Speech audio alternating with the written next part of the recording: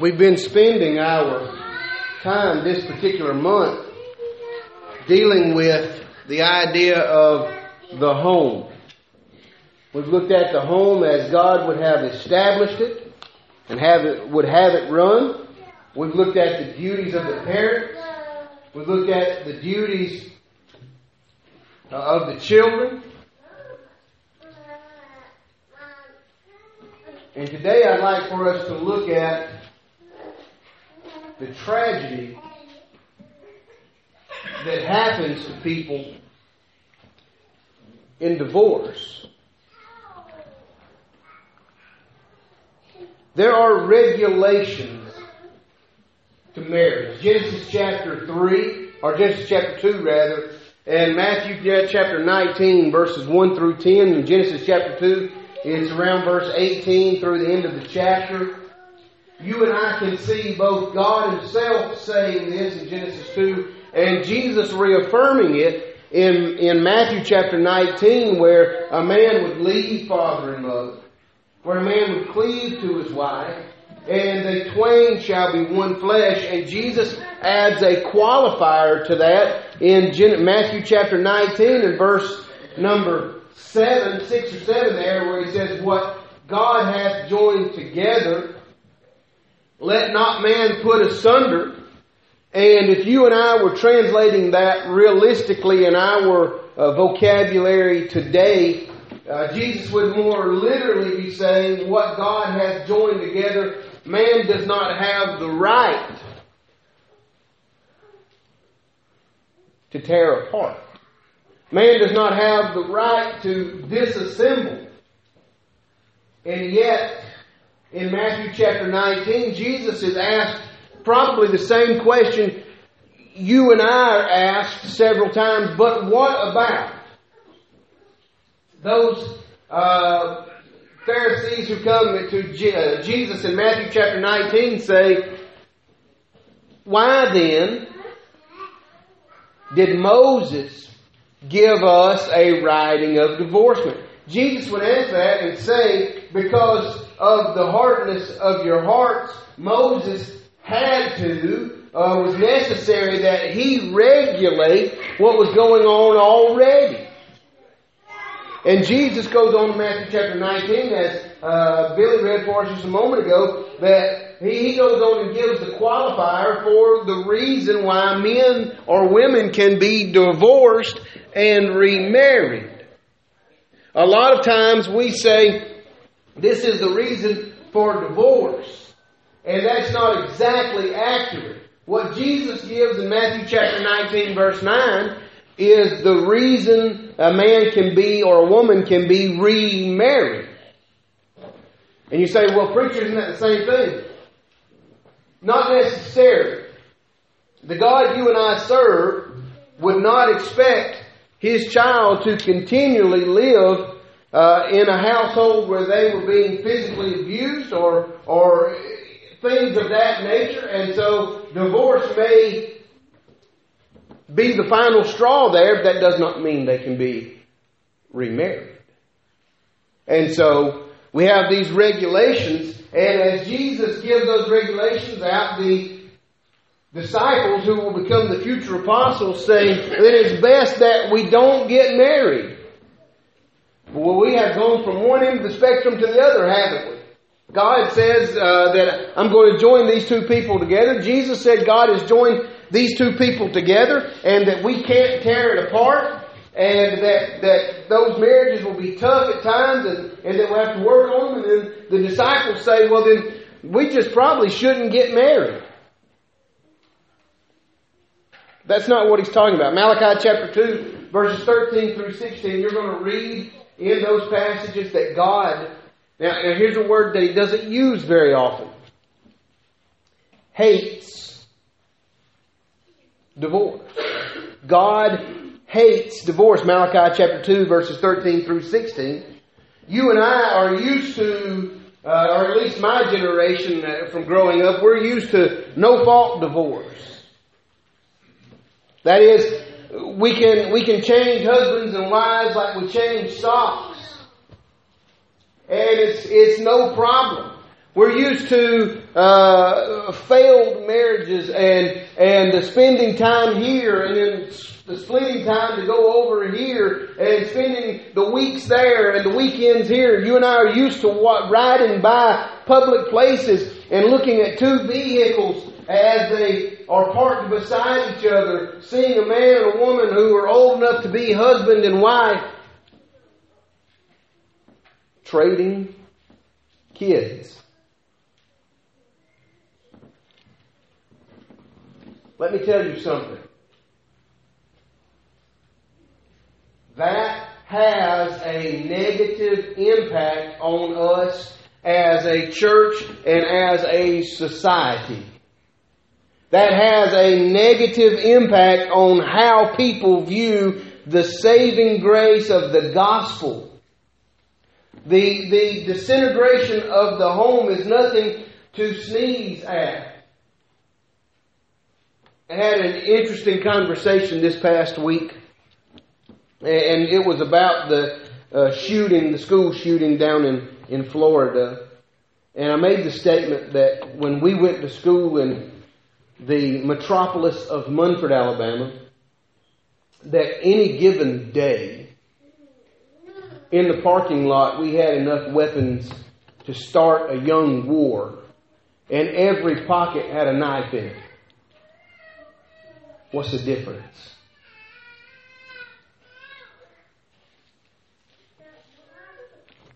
What's the difference? I think the difference is the fruit of the tree of the homes failing. Nobody putting any effort into the idea of marriage. And the idea that thing is for a lifetime, and if you have a problem, you know what you do? Work it out. Figure out how to get past it. So many folks that we run into every day in our society, so many people are affected by a single divorce. Obviously the couple is. You know, they're divorcing from their husband or their wife. The parents of those couple are absolutely affected by that. The children, the church, the community. And this is not something that I read in a book somewhere.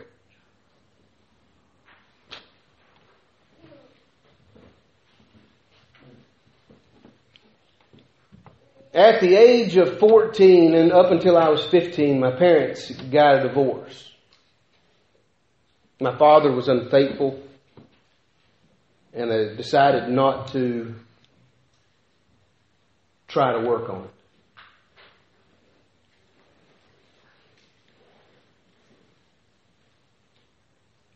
And I knew when I went to school that people were talking about it. You know how you know that? When they stop talking about it when you walk in, that's a pretty good indicator. Adults, kids, we lived in a small town.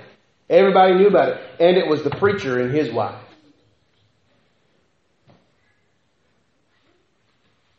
And that had a negative impact. By the way, just a side note for you. When a preacher and his wife get divorced, and the preacher no longer works there, where does the family go? That's where we were. You don't live in that house anymore. You don't have any income anymore. Where do you go? What do you do? It's awful. It's scary. Everything that seemed to be a constant there no longer is. Now, what do you do with it? Even 30 years past that, it still has negative effects on myself and my sisters. Why is that? Because we don't care about getting over those things? or because there are so many emotions tied to those things, or because people have different views of certain things. All those things come into play. Maybe because one or two or even three of those children won't change on what they think about those things, whether it be right or wrong.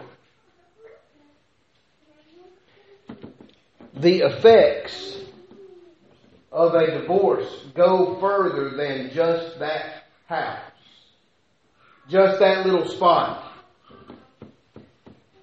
And we see it time and time and time again.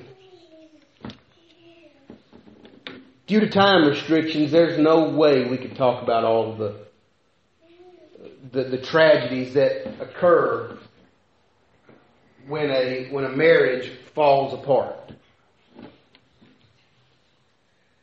And we're not going to look at whether this divorce has a right for being scripturally remarried or not. We want to look at just the spouses and the children of the divorce and see what happens to them as this happens, as this divorce takes place. And I want you to know that this should be for us a cautionary tale. This should be for us just a reaffirming of why you and I should try as hard as we can, if it be possible, as hard as we can to make our marriages last. This is not a sermon to tell you problems do not exist in the home. This is a sermon to tell you when these problems happen and when they come about that way. Here's what goes on with the folks. Look at the children. I have these helpful little notes right here that will help me. During a divorce, there is a mental aspect that takes precedence with a child. Teenagers in a single-parent home and in blended families are 3 times more likely to need psychological help within a year to deal with and process through the action and the separation of divorce. 3 times likely. I did not have psychological help. That is, I didn't have anyone to say, you should look at this and think about that and this other thing. And it takes a long time to process through those things if you don't have someone to help you do that. Notice this. Compared to children from homes, that is full homes, and these are compared to children with homes that have been disrupted from death. Children from divorced homes are more likely to have psychological problems. Why is that? With a death, there is a point to which you can grieve and you can get through those things and you can visit those gravestones and know where that parent is. Sometimes you don't know where the parent is who's missing from the home, or what they're doing, or why they're not there. There's a study of children 6 years after a divorce, and it revealed that after all this time, these children tended to be lonely, unhappy, anxious, and insecure. Makes a lot of sense because everything that they knew and everything that they had has realistically just imploded. And we wonder why. How do we get to a point to where people think this way and have the ideas of shooting schools or have the ideas of this or that or another thing? The stability of the home is a key. Notice socially.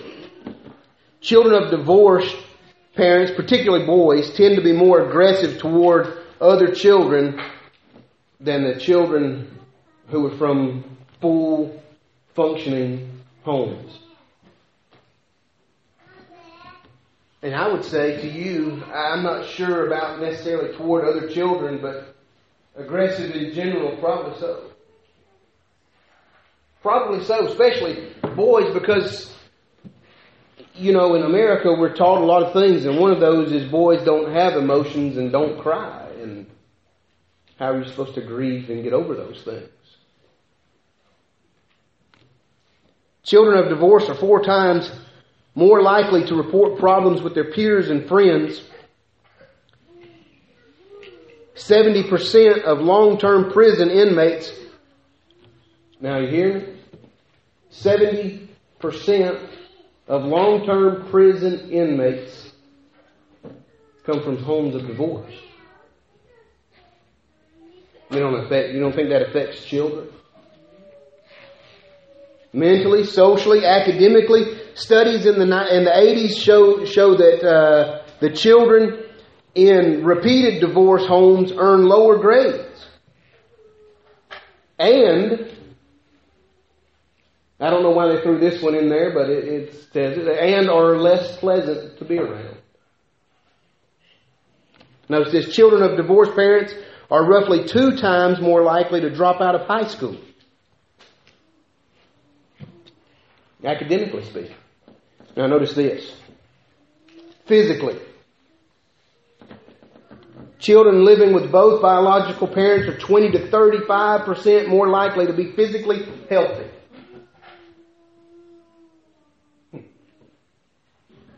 Physically healthy.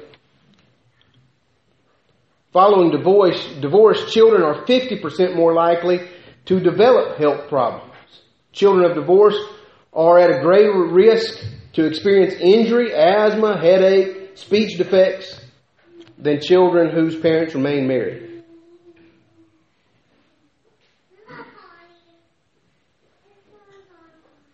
A child in a mother-reared or a female-headed home is 10 times more likely to be beaten or murdered. Can you imagine that? And children who come from broken homes are twice as likely to commit suicide. Why? Well, there's nothing for them to live like. There's nothing for them to live up to. Notice this. Children, spiritually speaking, when one of the parents, whether it be father or mother, is taken out of the picture, spiritually speaking, they're less trusting. Has a child not know that we're not going to back away from them? We're not going to leave them. Less likely to pray. Why? Because what's the point? I heard of a man this past weekend who would make the statement and would continue to make the statement that prayer is for us to get things off of our chest and not that God will answer those things. The answering of prayers stopped in the miraculous. Over the past 7 years, I can see that's not true. With the amount of people who have been on our sick list, and yet we prayed for them, and those things have happened, and positive things have happened, I can't believe prayer does not work.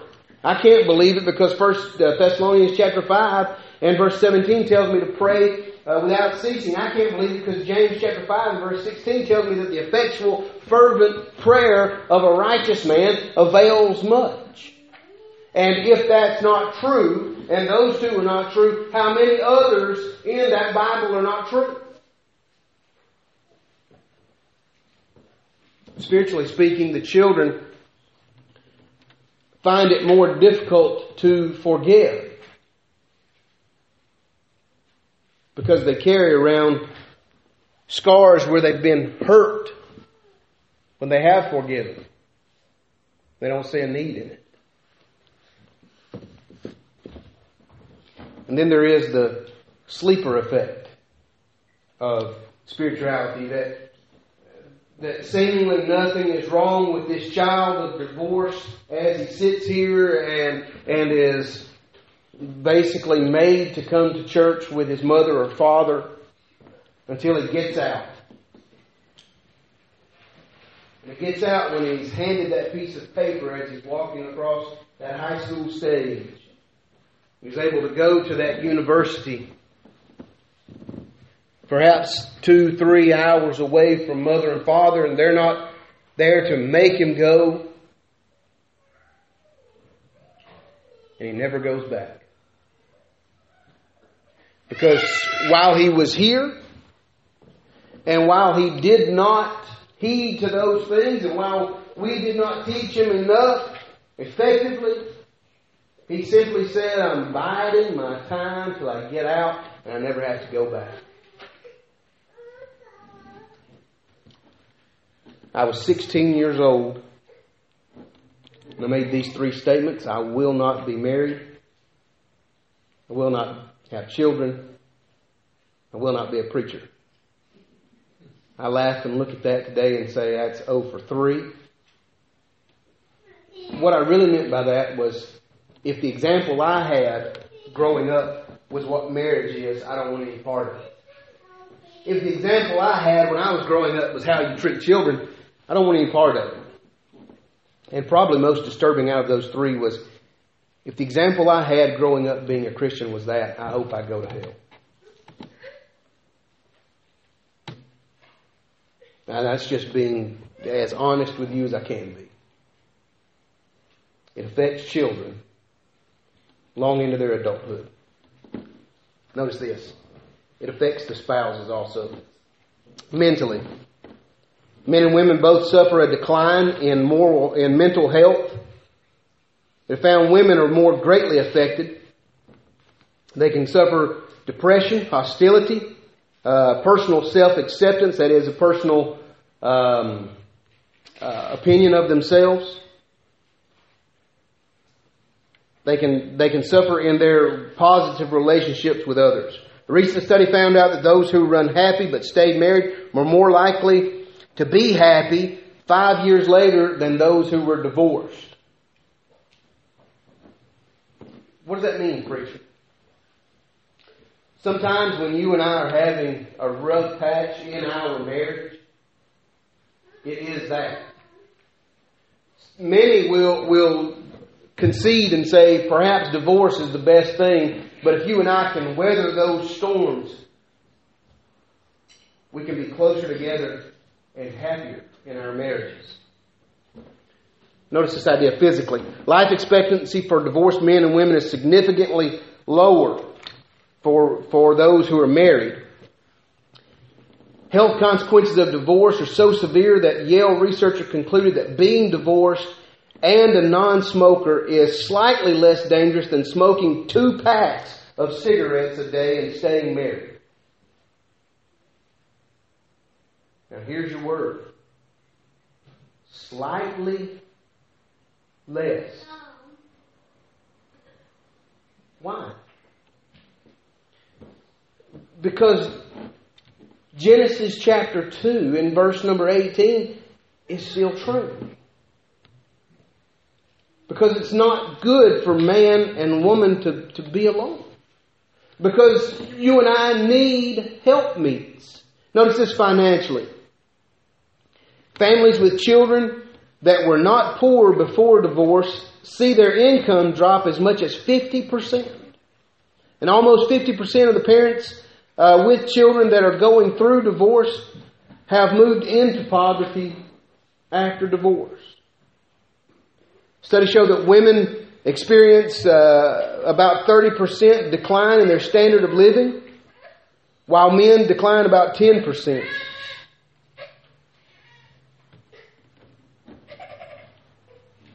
And then we have this idea. Spiritually speaking, the problems that happen with spouses at divorce is that we have completely dismissed, or at least on a good portion of those divorces, Matthew chapter 19, verse number 9. You know what Jesus said in Matthew 19:9? Turn over there with me. I know we've read it before, and we even read it this morning, but let's read it one more time. Here's what he says. I say unto you, whosoever shall put away his wife, except it be for fornication, shall marry another, committeth adultery, and whosoever marrieth her which is put away doth commit adultery.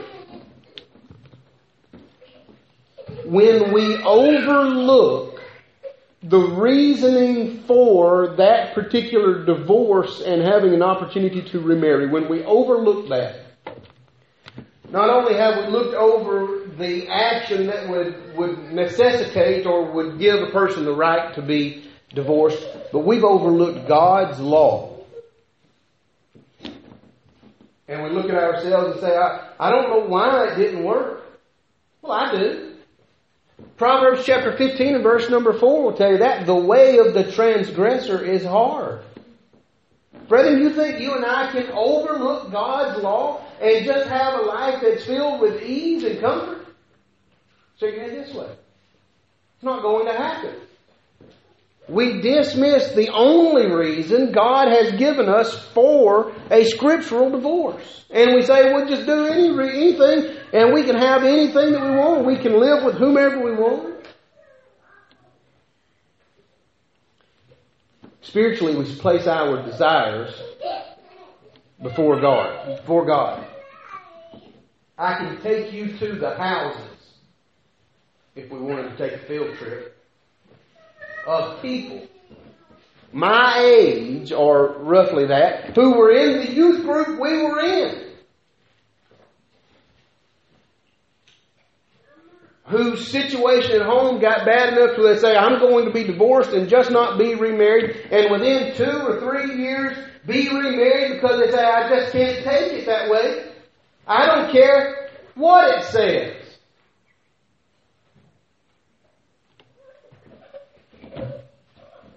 What do you do with that? How do you look at that? How do you teach someone that? What am I supposed to do? What are we supposed to do as a church, as a nation? What are we supposed to do? When our families are falling apart and we ask why our nation is. Why our families are falling apart and we ask why the church is. Because we dismiss the one reason, because we put our desires before God, and because we become hardened to the truth. I don't care what it says.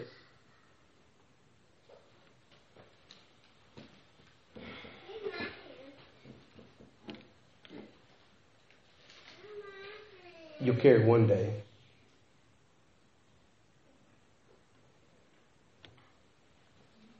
Maybe that answer is not good enough.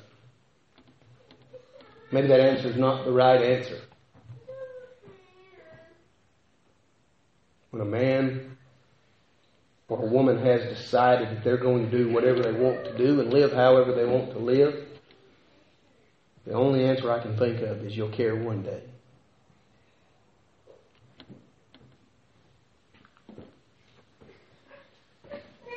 It's not to pile up the guilt.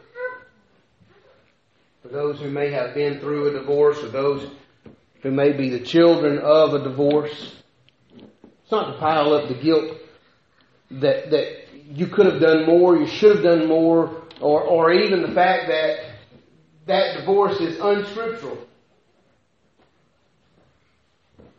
I don't know the case behind those. This is really to understand this fact. The person you choose to marry, the person you choose to live your life with, is the second greatest decision that you will ever make in your life. And it's secondarily only to, will you be faithful to God?